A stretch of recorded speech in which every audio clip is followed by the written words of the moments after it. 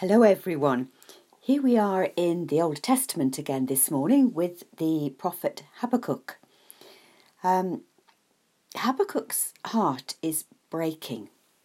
He has been praying and praying for his people, his country, but things keep going from bad to worse, and he is beginning to question whether God is even listening to him. How long, Lord, are you not listening? He knows that God is good, and he wants his people to live in a way that makes God's nature known to the nations around. But just listen to Habakkuk's anguished prayer. Violence and injustice are all around him. He cries out to God to act, and nothing changes. He knows he's praying in line with God's revealed will for his people. They have the 10 Commandments and all the law of Moses to live by. So why does God not change them? Why does God not change the situation? Why does God not answer Habakkuk's prayer? How long, O Lord, must I call for help, but you do not listen, he says. Well, now take a look at verse 5. God has been listening to Habakkuk all this time, and here is his answer. He's going to do something that Habakkuk could never have imagined, something you would not believe even if you were told. God is in control after all, and in this situation, change is going to come through the Babylonians. God had reached out to Israel at this time again and again, but each time they slipped back into old ways and turned their backs on him. Now God was indeed going to act in a big way. We know from the perspective of history that the Babylonians would conquer Israel, carrying most of the population into exile, for 70 years in fact. They would come back a changed people in many ways, with a renewed determination to follow the law of Moses. Ultimately, many of their descendants would begin to discern that real change would only happen with the coming of the Messiah. God is indeed listening to Habakkuk, but the reply he gives and the action which he ultimately takes are beyond anything Habakkuk could have imagined. God says to Habakkuk, "Watch and wait.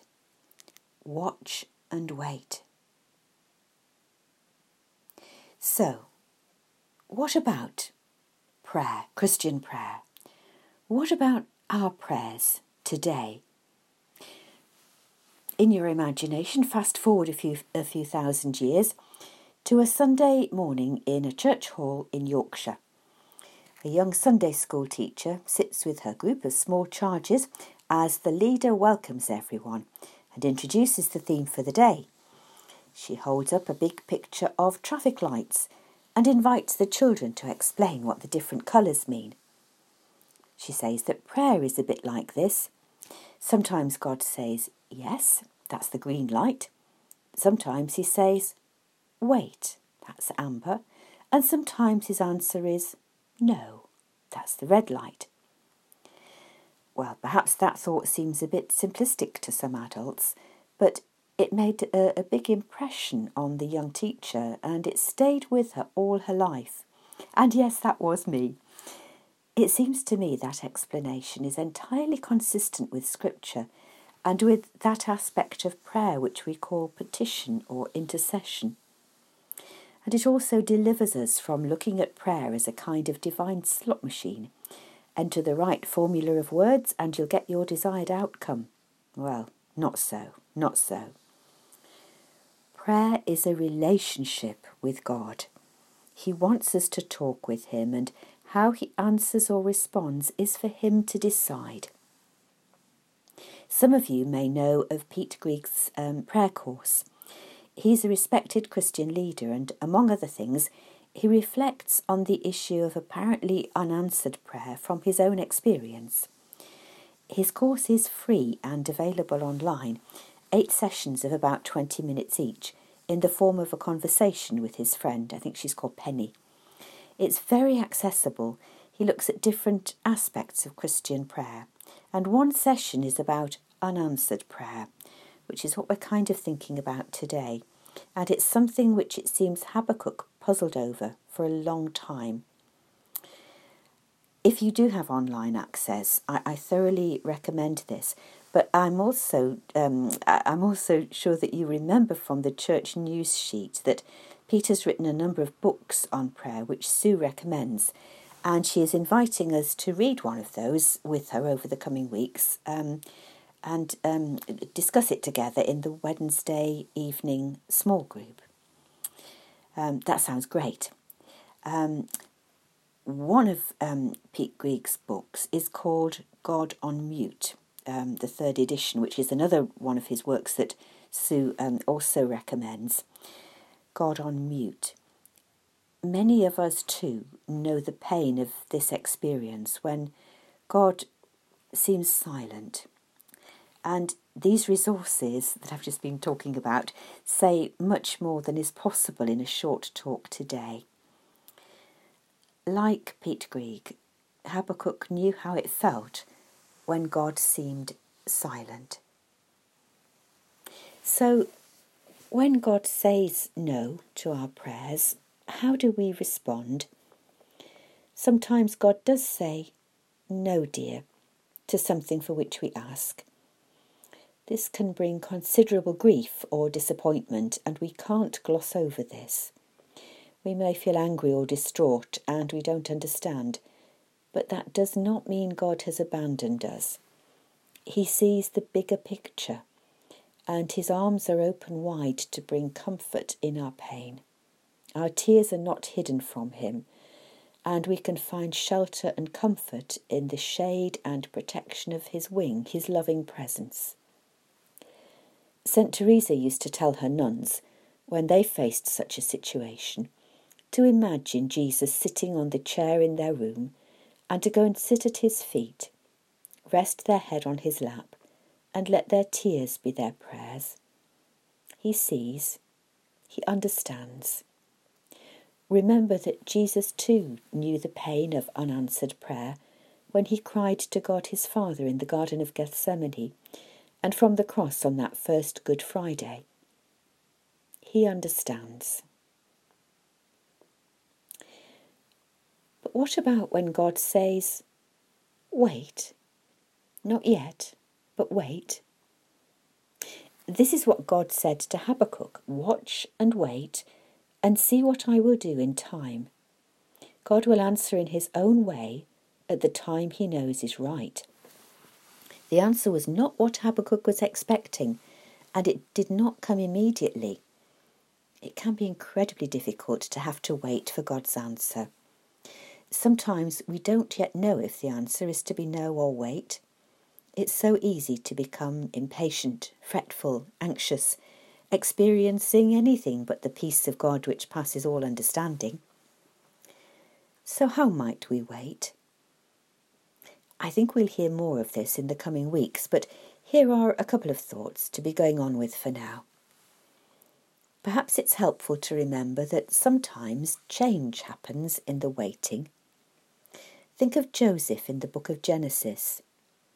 From an early age, he had some idea of God's call on his life. In dreams, God had already spoken to him, yet he was still a rather spoiled and arrogant, unwise youth, not yet ready for his life's work. He then had a terrible time for some years. Sold into slavery and unjustly imprisoned, he spent much time working in the prison and just waiting there for someone to remember him. Yet he still looked to God, and he emerged a wiser, gentler, kinder person, able to save the nation of Egypt as well as his own family in a spirit of forgiveness. It seems that in the waiting time, God was changing him, making him ready for all that God was going to call him to do.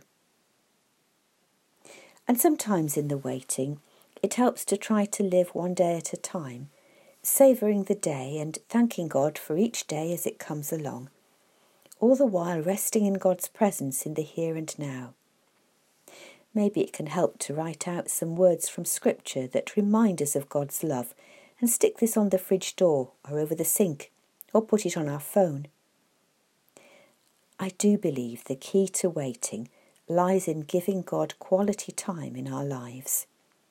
Remember how Mary of Bethany chose to sit at Jesus' feet, listening to him, rather than being busy all the time. Slowing down, taking time to soak in the scriptures and in the presence of God is hugely important in walking with Jesus.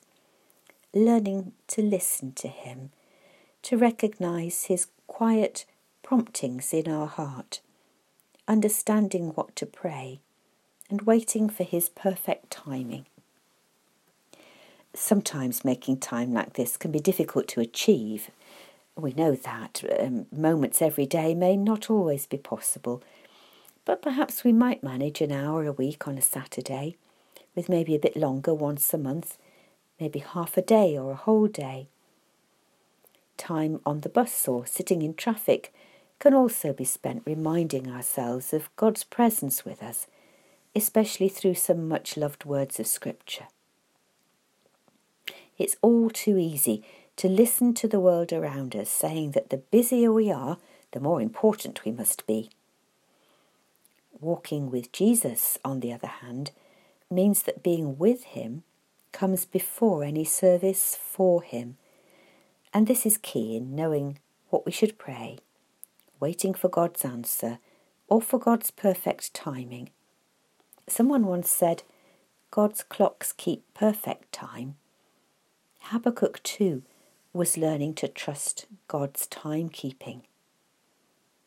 So don't give up. God does want us to bring our prayers to him. Christian life and biography is filled with examples of God's answers to prayer.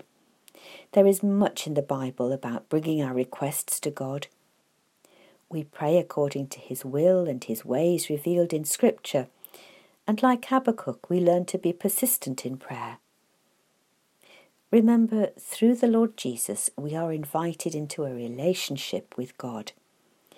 He wants us to come to him with our needs and requests.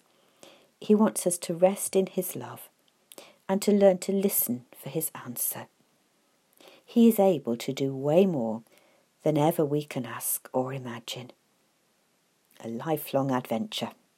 Amen.